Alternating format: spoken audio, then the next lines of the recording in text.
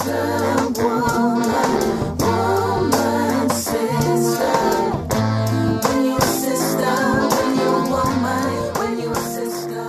listening to Women's Waves, a podcast by Vancouver Maple Leaf and Women's Shelter. My name is Florence B. Lepage. Thank you for listening to our second episode.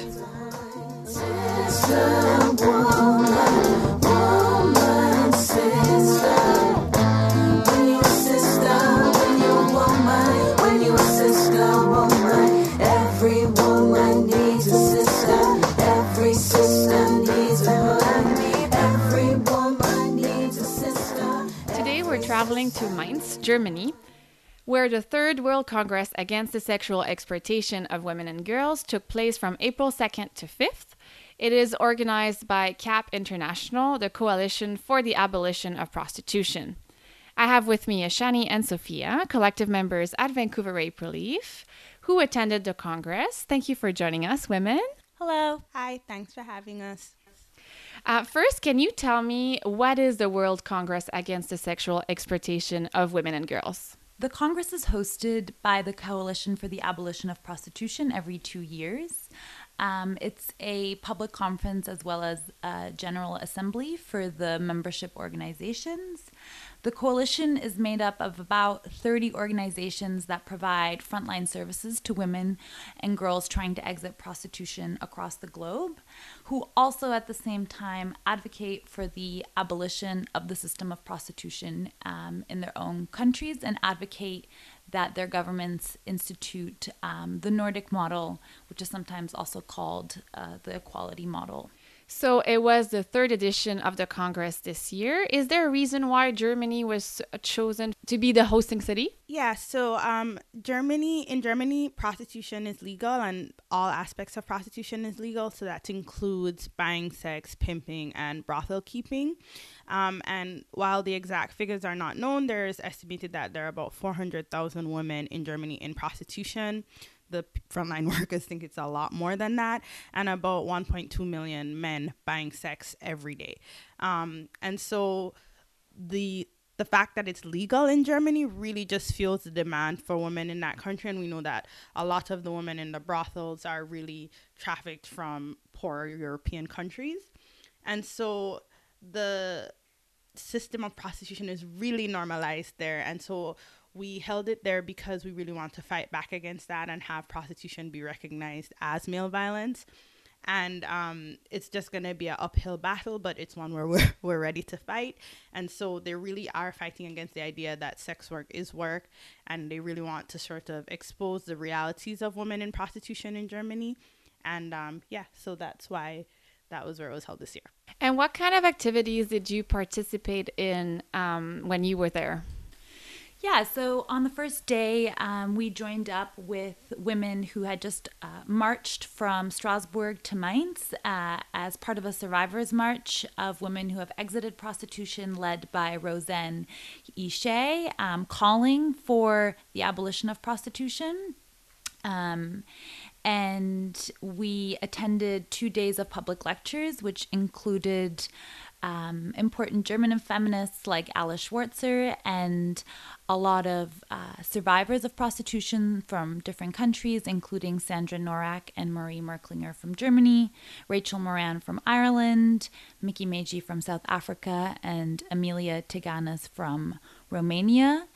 And there was a lot of interesting speaks and lectures. And one thing that particularly stood out to me was a panel of women's groups in Germany that are starting to bring more of a feminist critique of the system of prostitution and are starting to organize more and more against the normalized, legalized system of prostitution in Germany. And then, of course, we joined with our other membership organizations in the General Assembly at the end.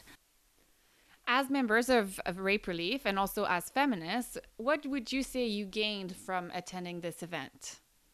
Well, firstly, it was just like indescribable to be among so many feminist abolitionists and hearing about the frontline work and the different strategies they're using in their own countries.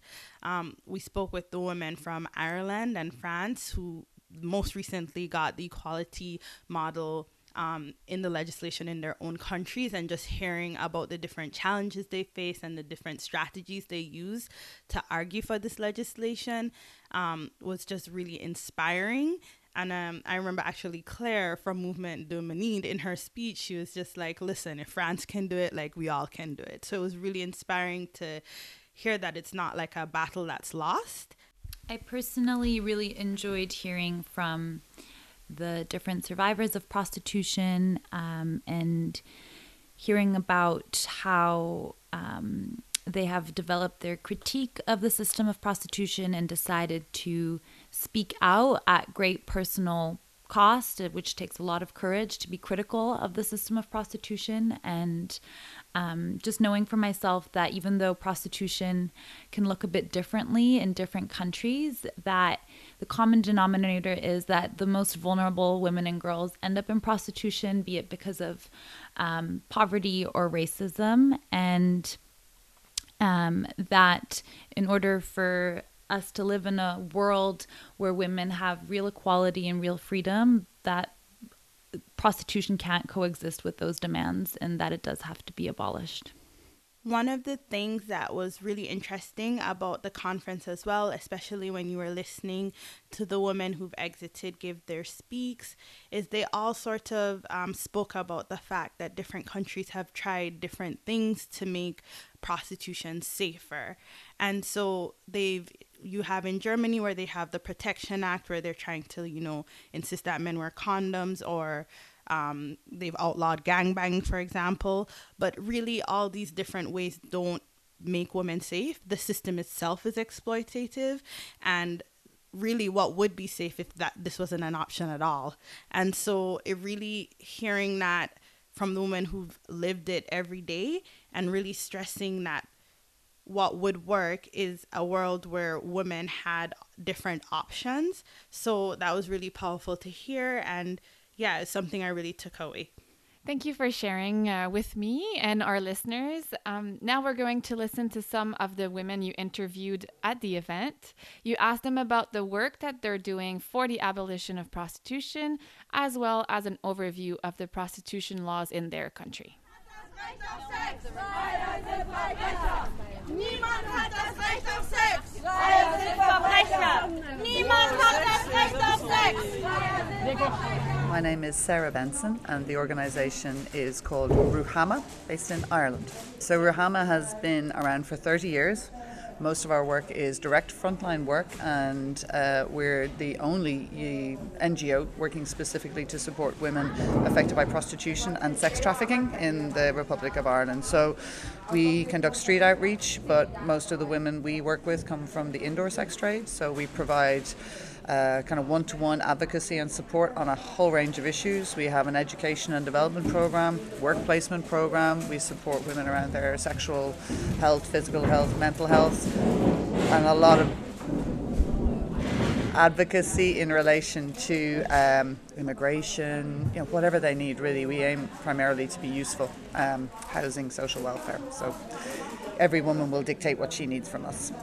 The legislation in Ireland changed in 2017, so at the moment our laws are where it is an offence for the organisation of prostitution, so pimping. Trafficking is illegal. We now have a situation which is great where individuals in prostitution are decriminalised, so an individual who is operating indoors or somebody on the street, they don't face a criminal charge. But what's new in our legislation is that the buyers do now face a charge. So what changed in 2017 is some of the offences for soliciting from the perspective of the person in prostitution, they were repealed, and an offence for buying sex in the indoor environment, that was created. Freier sind Verbrecher! Freier sind Verbrecher!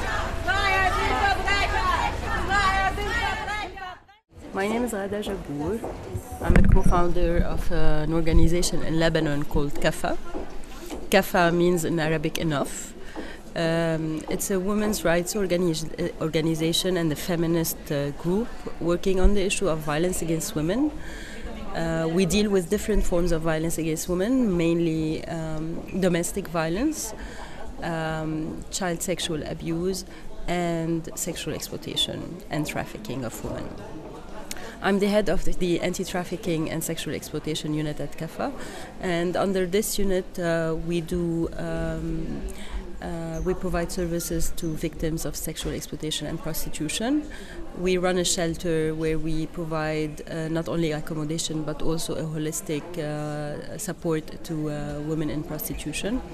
And a time to reflect whether they want to exit and what are their plans for social reintegration. At the same time, we're present in the police station where prostituted women are arrested. So we're there to provide socio-legal counseling and represent them at court if they wish so. I have to say that Lebanon is a prohibitionist country, which means that women in prostitution are arrested.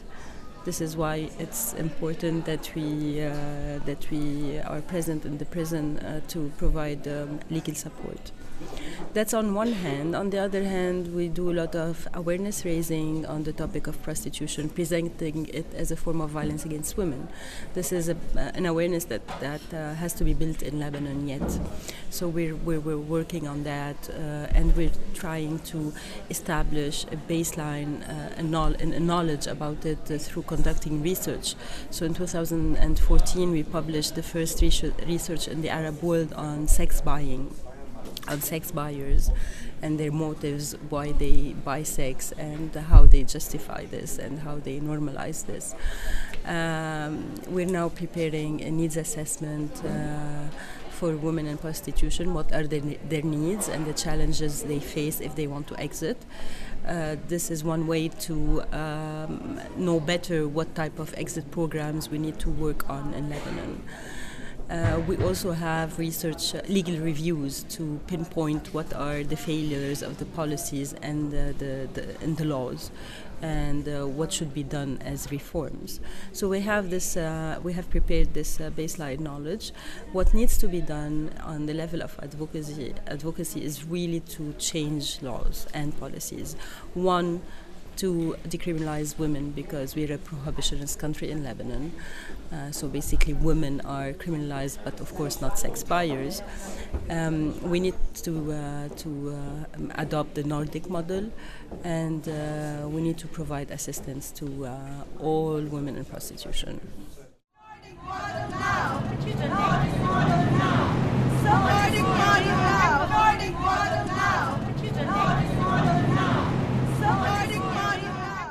My name is Valerie Pelletier, but as an activist, I go by Legal Tender.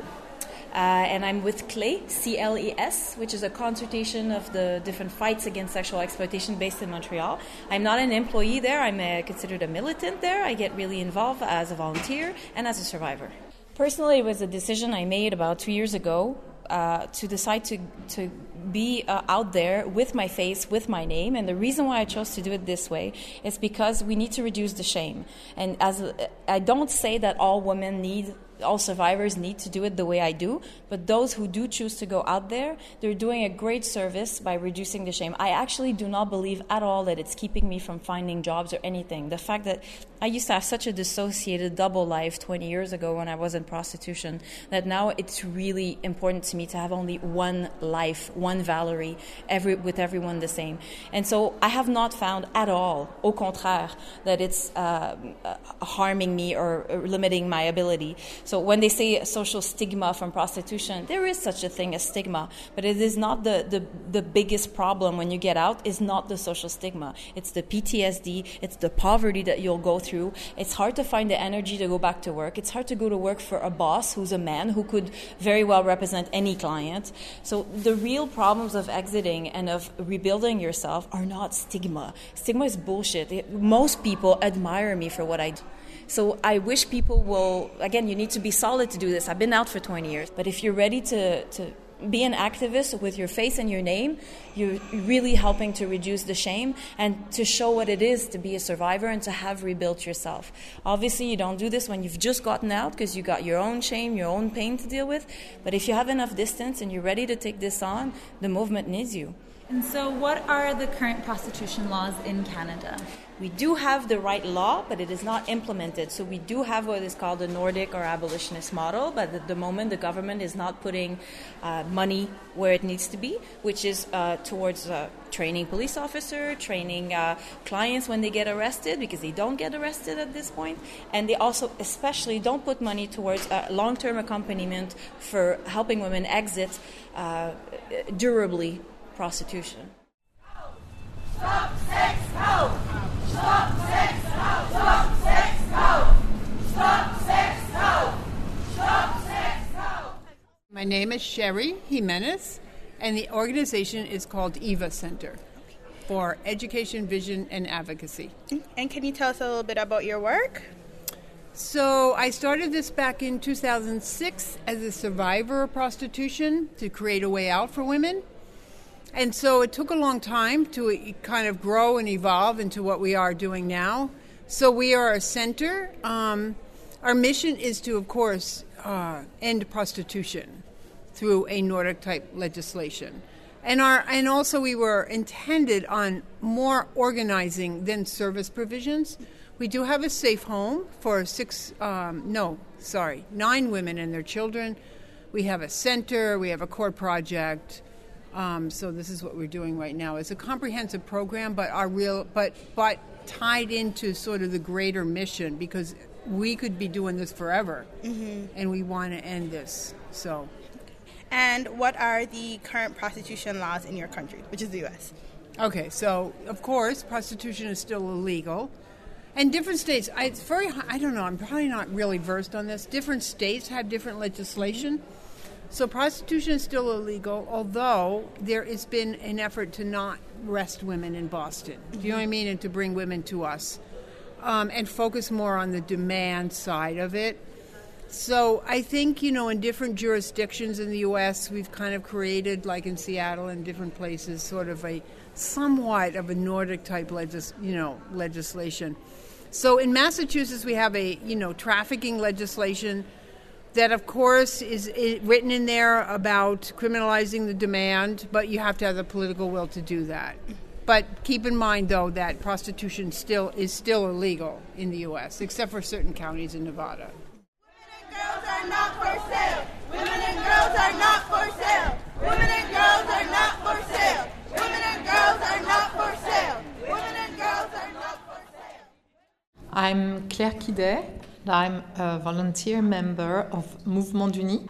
So Mouvement d'Uni is a French NGO that has been involved in supporting people in prostitution for over 80 years throughout the country, and that also does prevention work with with students and youth, and training for social workers, and also advocacy and political lobbying.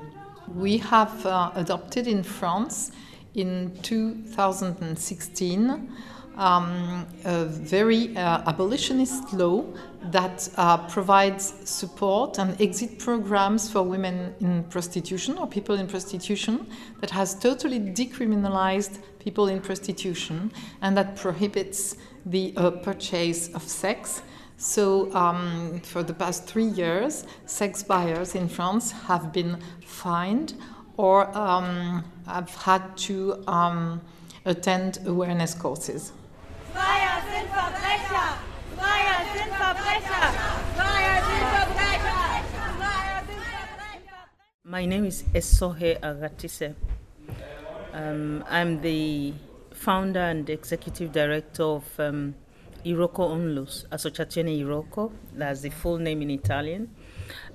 We provide services to victims of trafficking and of sexual exploitation in Italy. But we also support women's issues in Nigeria. Most of the women that we provide services to are Nigerian women, but we also provide services to women from Eastern Europe, so Romanian, Albanian, and a few Russian women. We have shelters, we have support programs to find jobs, to find housing, and those kind of support issues for the women that we help. Then we also give to some support in Nigeria. For instance, we are involved in advocacy work on women's issues. In Europe, we do a lot of advocacy work in collaboration with other organizations that we work with, collaborating on issues like abolitionist movement, collaborating on how to get our governments to adopt the Nordic model. Italy, for instance, is a country that where we already have a law that one could call the precursor, the basis of the Nordic model, in the sense that the 1958 Merlin Law decriminalized women in prostitution. So prostitution is not a crime in Italy. It is the exploitation of the prostitution of others that's a crime. So brothels were outlawed in 1958. The encouragement to go into prostitution is also considered a crime. So pimping, all of those surround issues around prostitution is a crime. But the sale and buying of prostitution, per se, is not a crime. Now, what we are trying to do together with our partners is to upgrade, so to say, that law to ensure that our government can bring in that portion of the law that begins to punish or at least sanction the buyers, while also putting in adequate resources to ensure that women who want to exit prostitution are able to do so. So that's what we are trying to work on right now. Prostitution is not work. Prostitution is not work. Prostitution is not work. Prostitution is not work. Prostitution is not work. We also asked the women you just heard to answer to some of the myths around prostitution. That will be a topic of our next episode. Women's Waves is produced in Vancouver, Canada by Vancouver Rape Relief and Women's Shelter. You can find our episodes on Spotify, iTunes, Google Podcasts, Mixcloud, and our own website, rapereliefshelter.bc.ca. And what you're hearing is our theme song. It's called Sisterhood, and it's created by Music Liberatory. Stay tuned for more radical feminist content.